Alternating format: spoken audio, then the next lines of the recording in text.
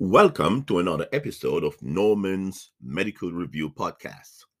On today's episode, I'd like to cover transfusion from two standpoints. When should transfusion be given and the types of transfusions? So let's start with the when. Transfusion should be considered if the hemoglobin is less than 7. It is less than 7. Of course, if somebody's hemoglobin is dropping significantly and it hasn't reached 7, and they are symptomatic, then that should also be a consideration. But for the most part, transfusion is considered when the hemoglobin is less than 7. Now, there are different types of transfusions, and let's look on each. The first one is the fresh frozen plasma. Fresh frozen plasma. Actually, let's start with packed red blood cells. So we have packed red blood cells. Then you have fresh frozen plasma. Then you have cryoprecipitate. Then you have platelet transfusion. So these are four. Packed red blood cells, fresh frozen plasma, cryoprecipitate, and platelets. Now with packed red blood cells, this does not contain any platelets, and it doesn't contain any clotting factors. Packed red blood cells should be given with normal saline, not with lactated ringer solution. If it is given with lactated ringer solution, then the calcium in the lactated ringer solution will cause coagulation within the IV line. That's important to remember. Each unit of packed red blood cells will raise the hematocrit by at least 3 to 4 points. And it's important to recognize the timing. There's no rush to give the transfusion. So each unit may be given to an adult over 90 to 120 minutes. At the end of each transfusion, a CBC should be done as a follow-up test. Now, fresh frozen plasma.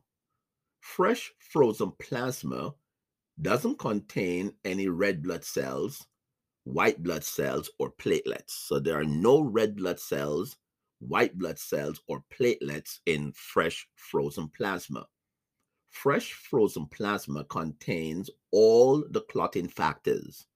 So you itemize them. All the clotting factors are in fresh frozen plasma. This should be given to someone whose PT-PTT is very high, which means that they're bleeding out. And if they have coagulopathy for any reason, and if there is deficiency in the clotting factors, these are patients who would benefit from fresh frozen plasma. Also, fresh frozen plasma can be given to patients if they cannot wait for the vitamin K to take effect, or if they have any type of liver disease that would cause vitamin K not to be effective. Also, at the end of transfusing fresh frozen plasma, a follow-up PT-PTT should be done to assess the patient's response. The next thing is cryoprecipitate. Cryoprecipitate.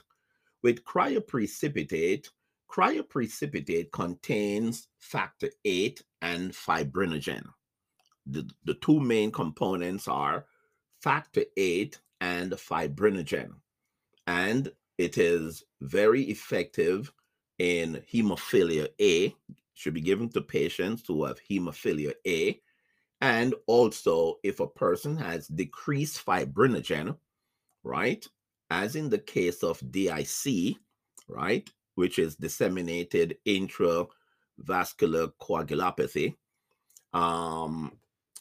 or if they have von Willebrand syndrome or von Willebrand disease. So the three groups of persons who should be considered for cryoprecipitate are hemophilia A, persons who have DIC, or persons who have von Willebrand disease. Then platelet transfusion. Platelet transfusion is exactly what it is. It's the transfusion of platelets. And for each unit that's given, it raises the platelet count by 10,000. So that's important to see. Okay, well, let's see if there's anything else I need to mention here. No, I think we can stop here and just remember packed red blood cells, fresh frozen plasma, cryoprecipitate, and platelet transfusion. Go over these. You never can tell what you'll get on the exam. And as always, your mind is a fertile field. Be careful what you plant in it. Good night and study hard.